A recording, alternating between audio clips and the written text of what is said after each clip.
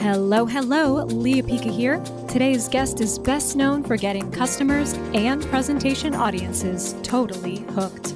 Stay tuned to find out who's creating a buzz on the Present Beyond Measure Show, episode 47. Welcome to the Present Beyond Measure Show, a podcast at the intersection of analytics, data visualization, and presentation awesomeness. You'll learn the best tips, tools, and techniques for creating analytics, visualizations, and presentations that inspire data-driven decisions and move you forward. If you're ready to get your insights understood and acted upon, you're in the right place. And now your host, Leah Pica. Hello. Welcome to the 47th episode of the Present Beyond Measure Show. We are back to school at the only podcast at the intersection of presentation, data visualization, and analytics. This is the place to be if you're ready to make maximum impact and create credibility through thoughtfully presented insights and ideas. So, summer's coming to a close, and millions of parents are breathing a collective sigh of relief that school is back in session. Unless you homeschool, and that's totally cool too. So, if you're in the Denver area in a few weeks, come meet me at the Nonprofit Innovation and Optimization Summit. I'll be delivering my signature Pica Protocol prescription keynote with a testing twist. So you don't want to miss that. So link to registration is on the show notes page for this episode at leahpica.com/047. And before we dive in, I just want to share my undying gratitude for the first launch of my data presentation and storytelling bootcamp online course bundle. Oh my gosh, the response and the feedback have been amazing. And I'm just so grateful that now, any practitioner from around the world can access this incredible toolbox that took me 10 years of self-study and a lot of struggle to build. So while the awesome August promo price is gone for now, you can actually still access the full set of courses for a 10% discount. I'm not exactly sure when I'm going to run the bundle promo again, so if you're even remotely considering getting the training that thousands of practitioners use in their work every day to tell compelling data stories, in the words of Shia LaBeouf, just do it. So you can learn more about that bundle and register at leahpica.com/bootcamp. And you can always check out my full catalog of courses at leahpica.com/academy. The Inspiring Insights Academy is going to be your new destination for all of your data presentation and storytelling needs. So I can't wait to see you in class. Now, I've been trying to get today's guest on the show for years. I am so thrilled because from the very first keynote session I watched of his, I saw it was expertly designed to engage the audience. And engagement is this guy's zone of genius. I can't wait to share the amazing tips that he had for us today. All right, let's hit it.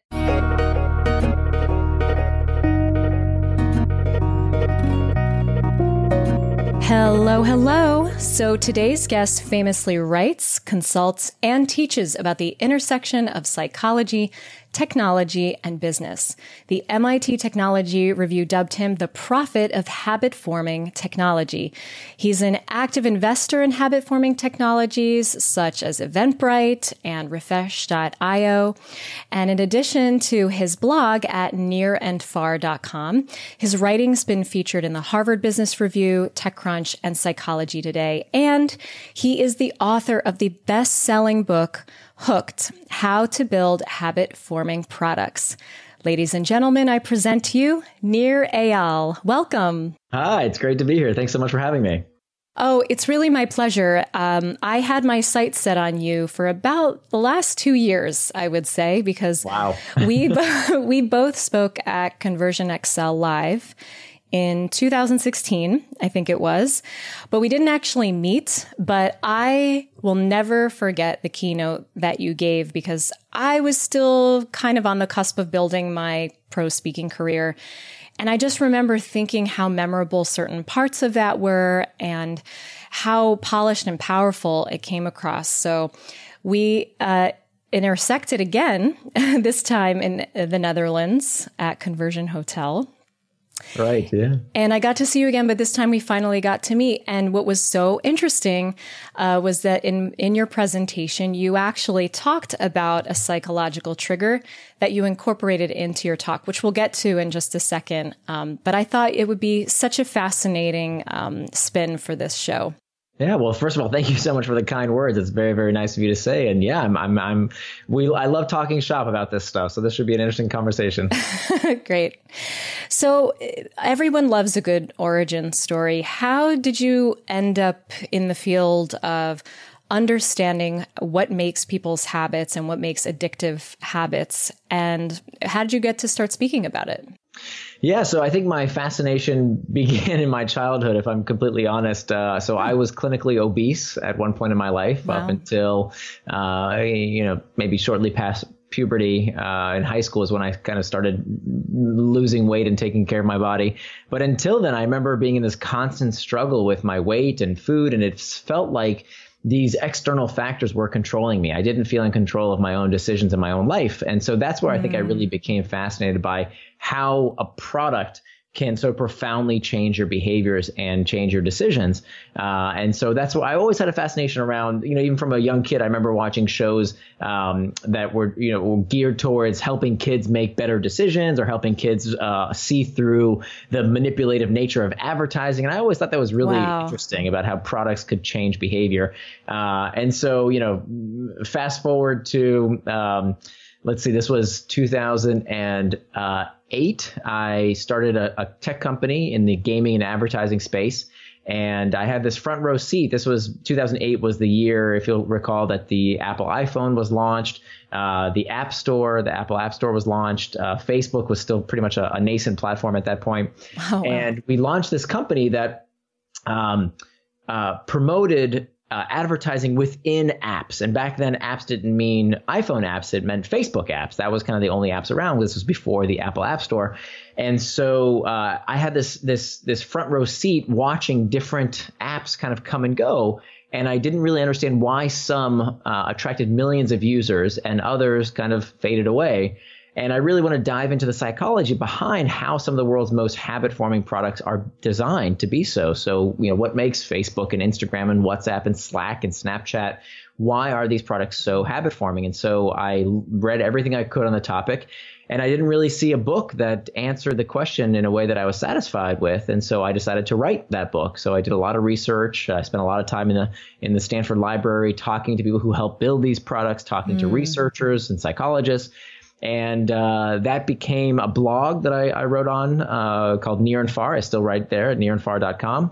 And then one day, one of my former professors from Stanford Business School reached out and said, "Hey, I really like your stuff. It's very hand in glove with the stuff that I teach in my marketing class. What if we did a class together?" Mm-hmm. And so he kind of gave me carte blanche to help make this class. And he was heavily involved. And then I taught that class with him. And then that class turned into another class that I taught with a different person at the Stanford Design School, where I taught for many years.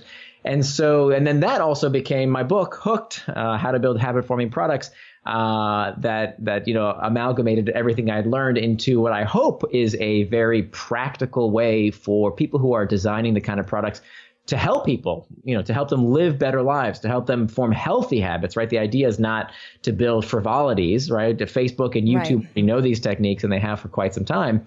My idea was, how can we use the same psychology that makes Facebook and Instagram and WhatsApp and YouTube so sticky? How can we use that same psychology for good, to make all sorts of products that can help people build healthy habits, make them, design them to be better? Well, I really love the mission that you have to really take a look at the mechanics behind what makes these so addictive, but habit forming. Not addiction. Remember, not an addictive. An addiction is by definition something that harms the user. Oh, and so actually my publisher wanted me to title the book How to Build Addictive Products, and I absolutely refused because addiction is very different. An addiction is a pathology. Whereas a habit is simply a behavior done with little or no conscious thought. And we have, of course, many good habits. There's no such thing as a good addiction. Addictions, by definition, harm people.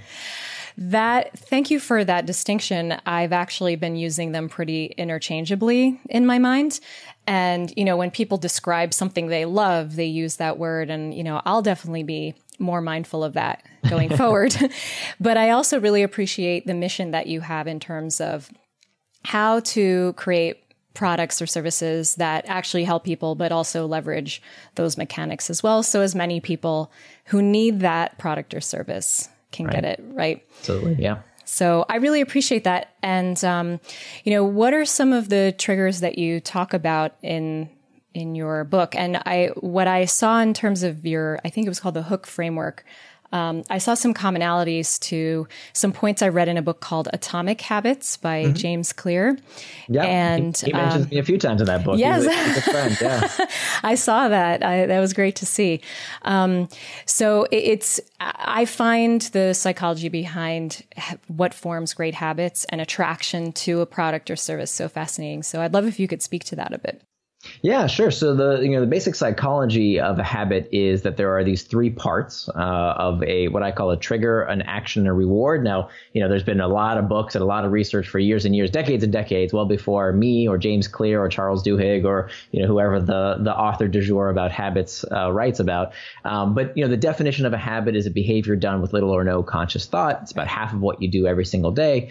And what we see is common among all habits is that they are contextually cued. So there's some kind of trigger to prompt us to action. Now, the I think what I add to the conversation is that I differentiate between what's called an external trigger and an internal trigger. Okay. That an external trigger is something in our environment, a ping, a ding, a ring, something that prompts you to action with some kind of information. So it could be, a notification on your phone. It could be a vending machine. It could be a television. It could be anything that prompts you to action in your environment.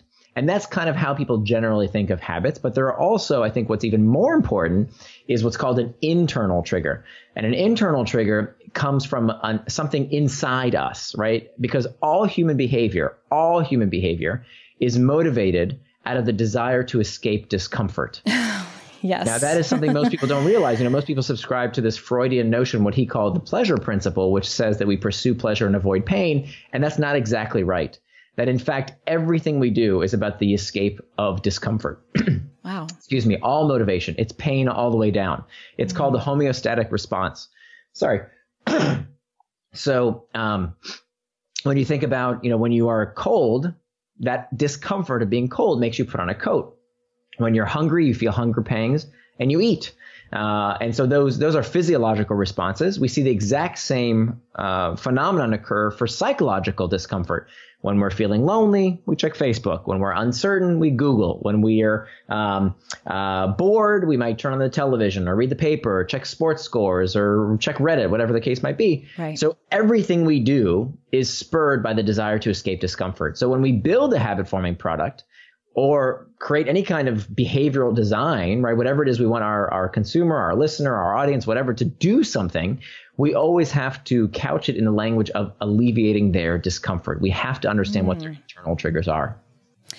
And, as this show centers around presentation and creating influence and inspiring action, my wheels are turning right now in terms of what if we also looked at presentations, whether it's a conference room board meeting or an industry conference, those could serve or be considered a product or service that you want to create some of these same triggers around. And I can see pain avoidance or discomfort avoidance being a big part of that, right?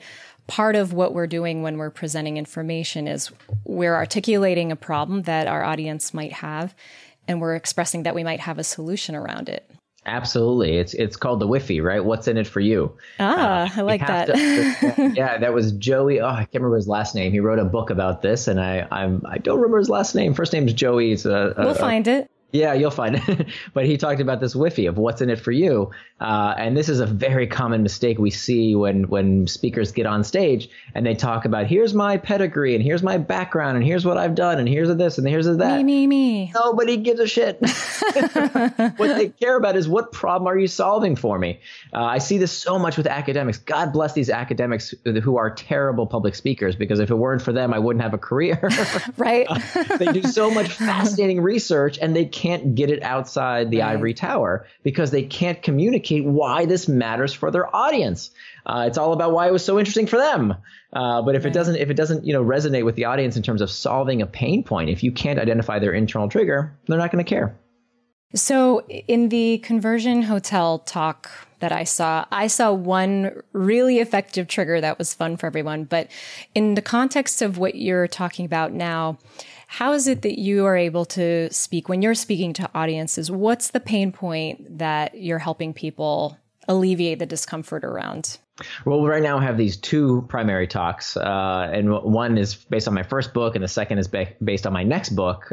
So the first book, what's been keeping me busy and what I talked about when we met, is about how to build habit-forming products. So the problem, the what's in it for you is, isn't it remarkable that we spend so much money acquiring customers and then we just lose them, right? We can't keep them engaged. We all know that it's way cheaper to keep a customer than to find a new one.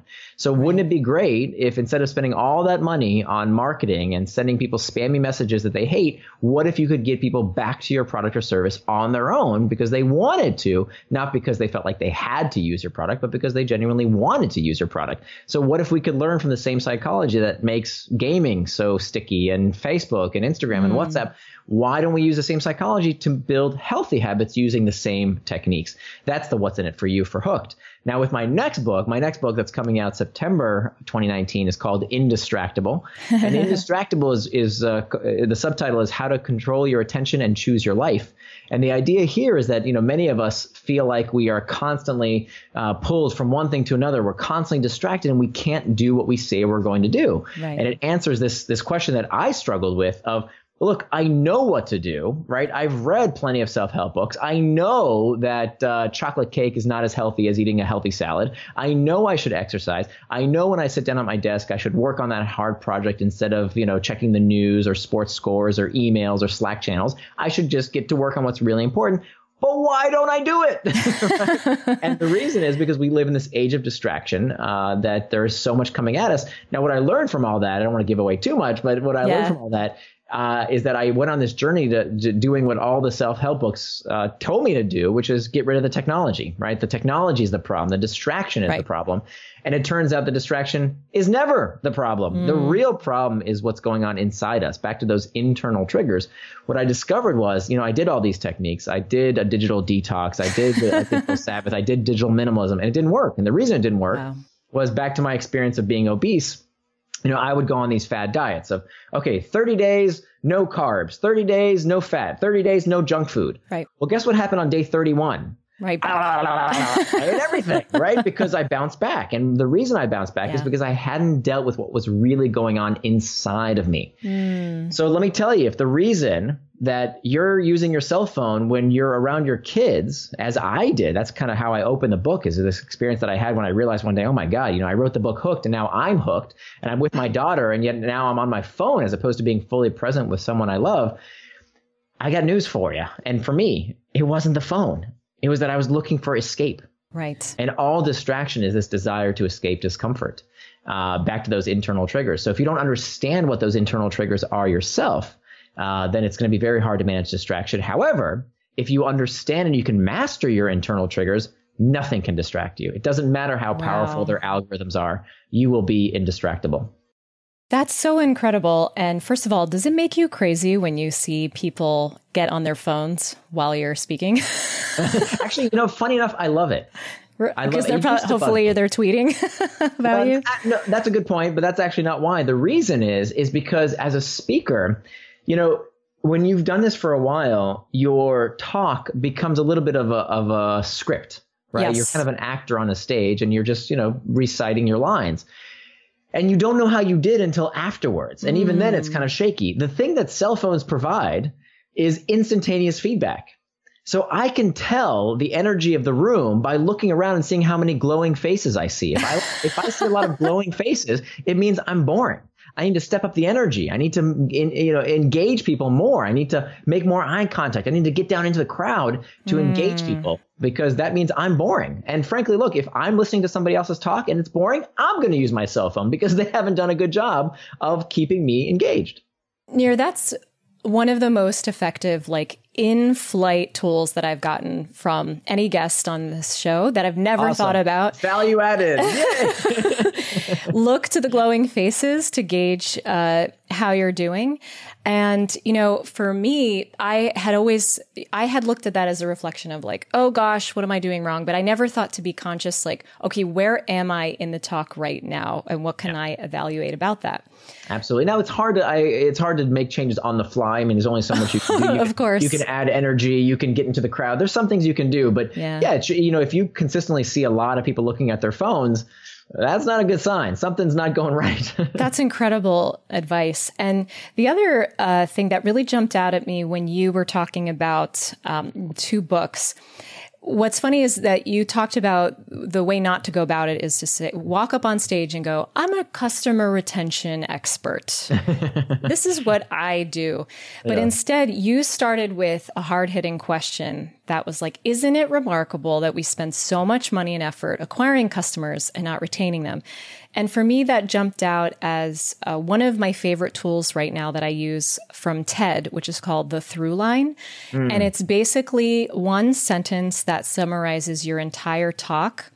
And it's a connective theme that all ideas eventually tie back to. And what I think is so powerful is that you made that a question around a pain point people try to avoid. Oftentimes I've done statements about overarching themes, but I thought that was really powerful. Thank you. Yeah, no, I found that before, when I first started talking, I would try and pack in so much into a talk. And that's a novice mistake, right? Yeah. Is to try and, barf out as much information as you can. And I still am guilty of this to some extent, especially if I don't have much time on stage. I tend to talk very fast, as you can probably tell by now. And that's always a mistake. I mean, if there's one piece of feedback that I consistently struggle with is that I need to slow down, which means I also need to edit away a lot of the things I want to say for the sake of, giving people just one through line, one hard hitting idea to take away. Exactly. I love that. So, okay, during your conversion hotel talk, you did such a fun thing. You baited the audience by asking them about a powerful psychological trigger. And you actually made them wait for it. You leaned forward and you were like, can you guess what it is? And everyone leaned forward. So can you describe? Sure. So the idea I was trying to impart was this idea around variable rewards. And variable rewards is this very old concept that comes from operant conditioning. The psychologist by the name of B.F. Skinner back in the 1940s and 50s, he took pigeons and he put them in a little box and he gave the pigeons this little disc to peck at. And every time they pecked at the disc, they would get a little reward, a little food pellet. And at first he could train these pigeons to peck at the disc as long as the pigeons were hungry. But then he ran out of these food pellets. He literally didn't have enough of them. And so he started to give them to the pigeons just, intermittently. So one time the pigeon would get the disc. One time the pigeon would get the food pellet. The next time they wouldn't. And so what he found was that when he gave them on a variable schedule of reinforcement, is that the rate of response, the number of times that these pigeons pecked at the disc, increased when there was a variable reward as opposed to a fixed schedule of reinforcement. And so I wanted to demonstrate to folks how to create desire, how to create this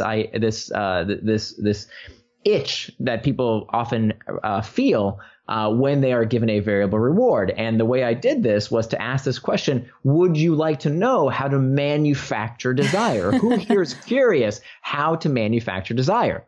And then I went silent. And it felt in the room, and it always does. It feels like I'm silent for like 5 minutes. A year. It's 10 seconds. It literally is counting to 10. But everybody's sitting there staring at you. What's he going to say next? What's going to happen? Why isn't he talking? Did he forget his lines? What's the goddamn answer? And it turns out that is the answer, that I'm doing it to the crowd. The crowd is now has received a variable reward. There's uncertainty, there's mystery. And that long pause when I changed my cadence, when I took a break, when I asked a question, baited them to then, sit on the edge of their seats and ask themselves, what's next? What's the answer? What's going to happen? I thought that was so clever because the trigger was the exact thing that you were doing. And I think that that's a really powerful storytelling technique when you're trying to maintain people's attention rather than just talking ad nauseum for 40 minutes. After I saw that talk, I was inspired to look at mine and say, where can I create a little bit more anticipation in here? And, I got creative and I was like, what is the most important visualization tool I could possibly give you right now? You really want to know? And they're like, yeah. I'm like, I know you do. Yeah, I was pretty explicit with it. I said, okay, this is how to do it. See, I just did it to you. But you don't have to be that explicit. You can absolutely do it in a way that people don't know what you did to them, just as you did, of just taking a long pause. And people think you're being very dramatic. Yes. And yet they are holding on to every word you're saying. Right. If you can practice and you really nail it, it can be so effective. Clearly, it worked so well. So what are some of the more powerful elements? I'm sure you see a lot of talks in your line of work. What are some of the ones that really stand out to you where you're like, oh, they're good. They're on to people's brains.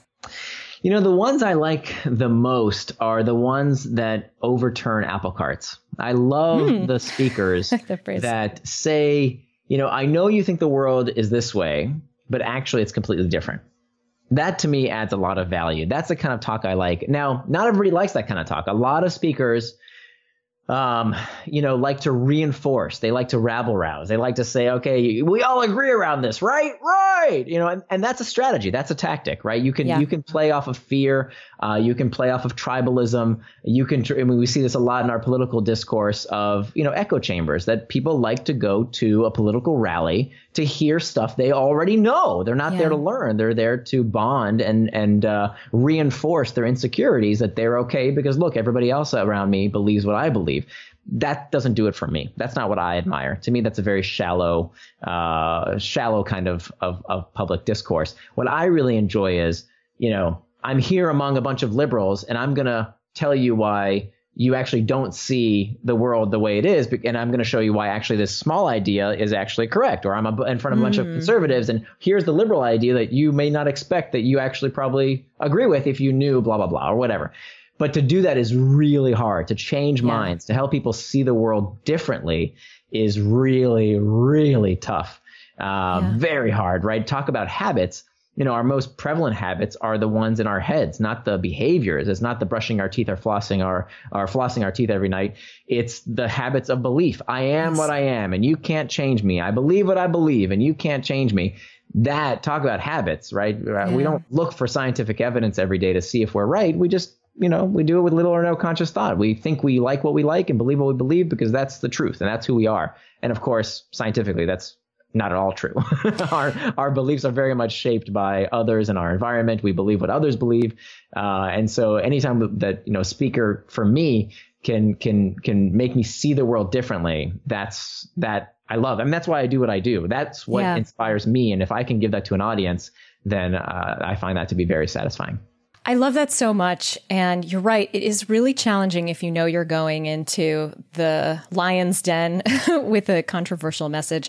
For me, I've always liked to at least try to inspire the minds that are listening or change the minds that are open.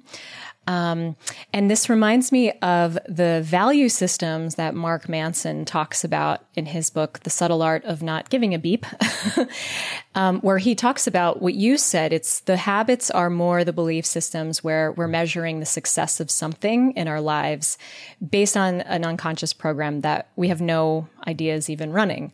Like, for example, in presentations, bullet points are kind of like an unconscious program. It's all we know how to learn when we're putting information on a slide and we read from them. verbatim. There's no other habit that said, no, this is a better way. So teaching people that there is an alternative strategy is challenging because at first they're like, oh, I get it. I know why now other presentations are so bad. But then they're like, oh, and now I have to change my own habits. Right. It's yeah. And, a lot of it is we don't realize how influenced we are by the human desire to escape discomfort, by humans are like water. We take the path of least resistance. Yeah. One of a very common error that I see all the time is people, novice speakers reading from slides where they have this wall of words.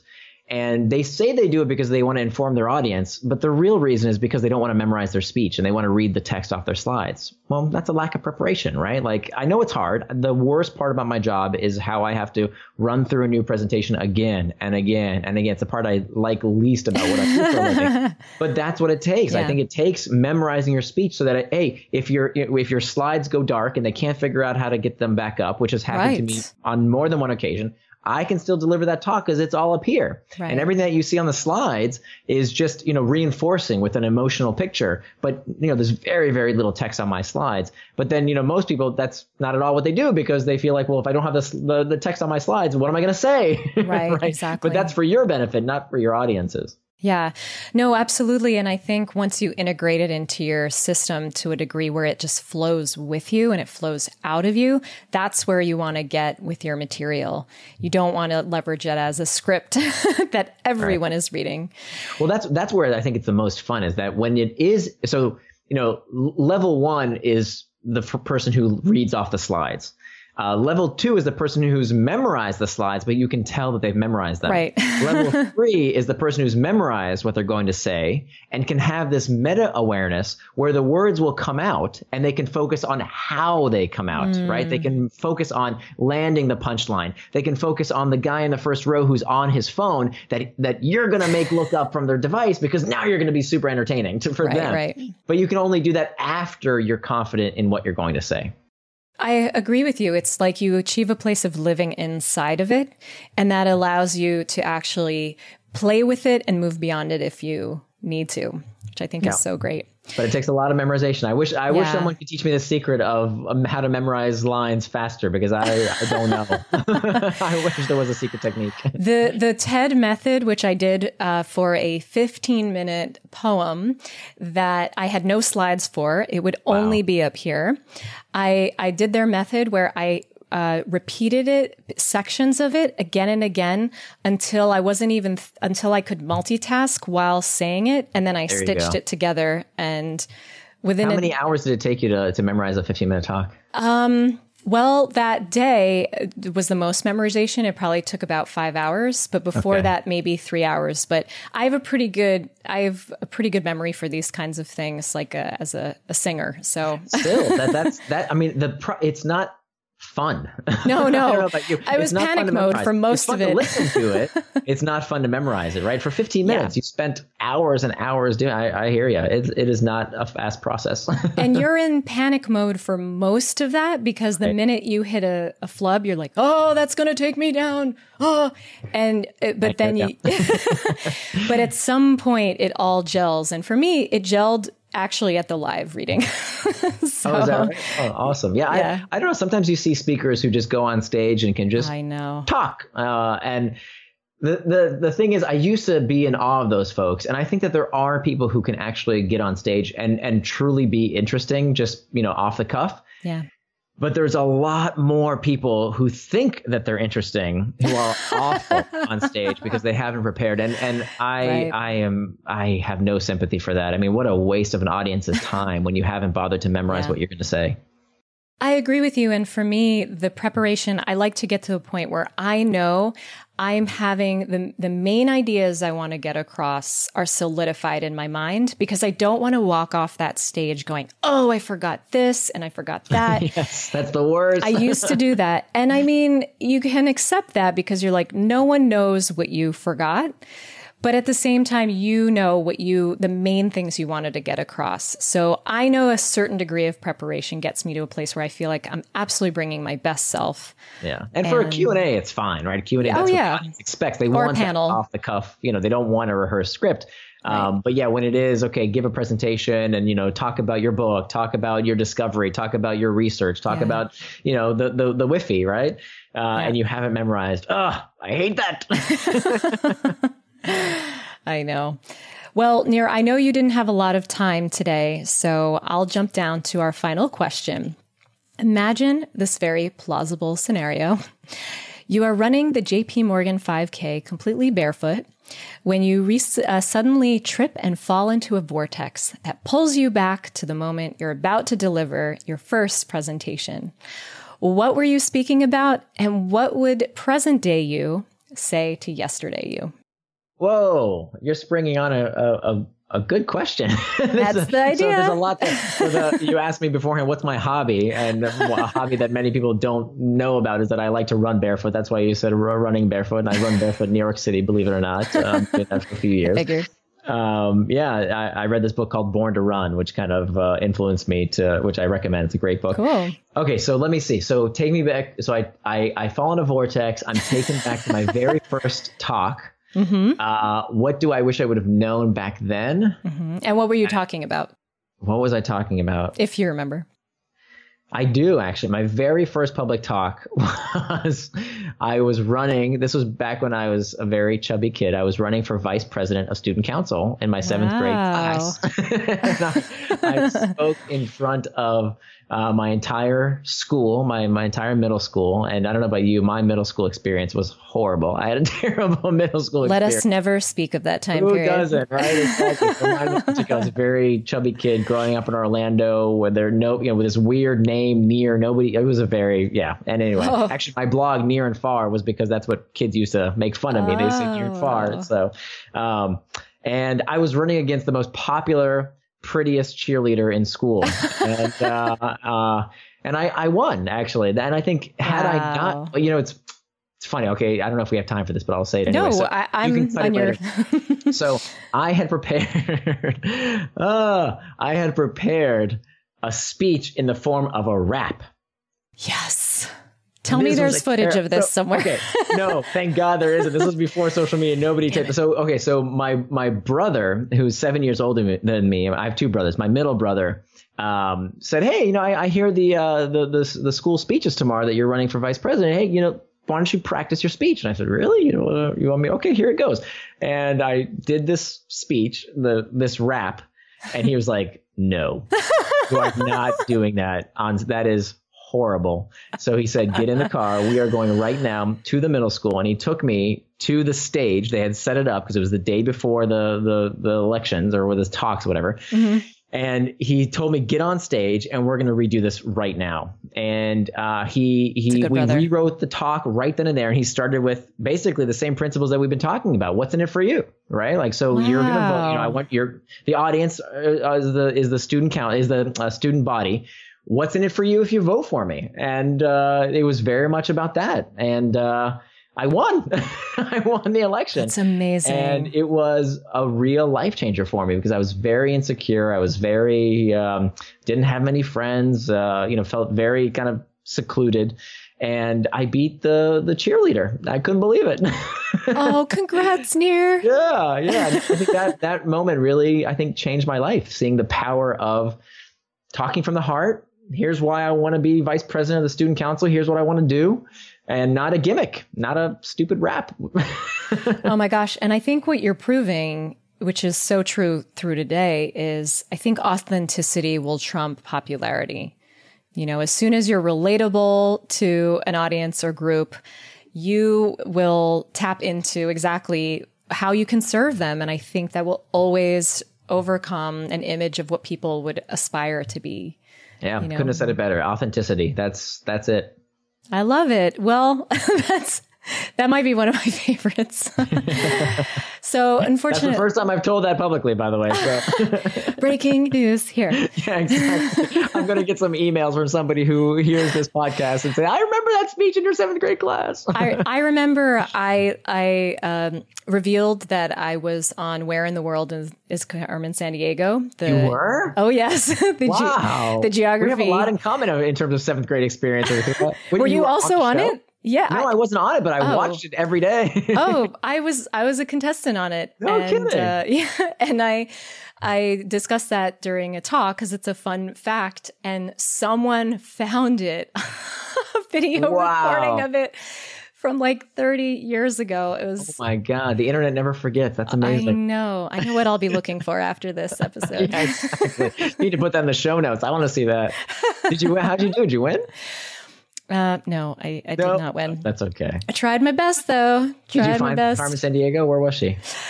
She was hidden in, I think, Bolivia in South America. I didn't. I bet too low in that lightning round of where you wager because I'm not much of a gambler, and someone just like blew past me. They bet it all, so it taught me about risk taking. Wow, that's a great story. I love it. I'll send it to you. Where in the world? I remember it. Yeah. Well, unfortunately, our time has run out. I could talk so much longer, but please tell the listeners where they can keep up with you. Absolutely. Yeah. So my blog is nirandfar.com, and Nir is spelled like my first name, N-I-R. So nirandfar.com.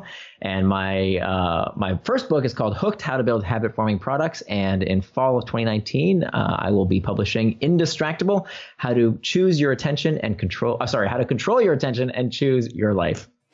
Well, I am putting that second book on my pre-order list like ASAP because it is really fascinating. We blame our sort of environment and our ADHD for being so distracted, and we use it as a reason why that's okay. But really looking internally at what's going on, I think, is so valuable. Thank you. All of those links and his blog are going to be on the show notes page for this episode. Thank you so much for joining. And Nir, thank you so much for taking time out of your very busy schedule. I think that this offered some really interesting tools for people to use with their presentations. Oh, I'm so glad. My pleasure. This was really fun. Thank you. Oh man, I feel like this show keeps getting better and better with the amazing wisdom that these guests are dropping. That was just, yeah. So to catch all of the links and the resources and get access to Nir's book mentioned on this episode, visit the show notes page at leahpica.com/047. I would love if you could leave me a comment or suggestion because I want to hear about the challenges you face when presenting information and really making an impact. If you like what you've heard, hop on over to iTunes to subscribe, leave a rating and review. Ratings and reviews are so appreciated because they let me know that you are resonating with the material and with the guests that I'm bringing on the show. And I'll be reading out my favorite reviews on future episodes. And today's presentation inspiration is anonymous, but it is perfect to close out today's theme.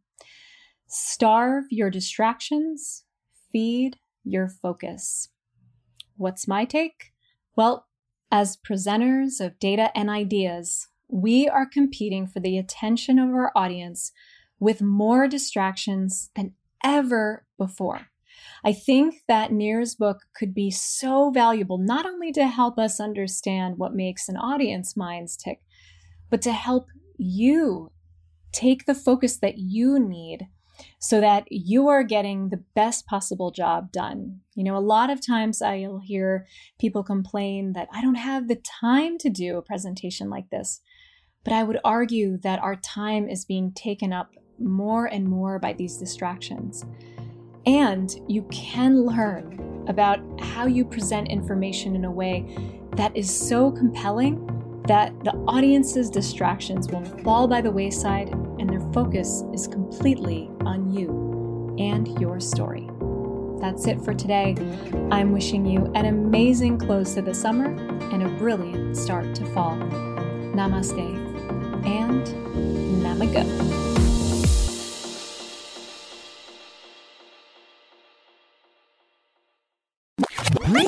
And that's a wrap.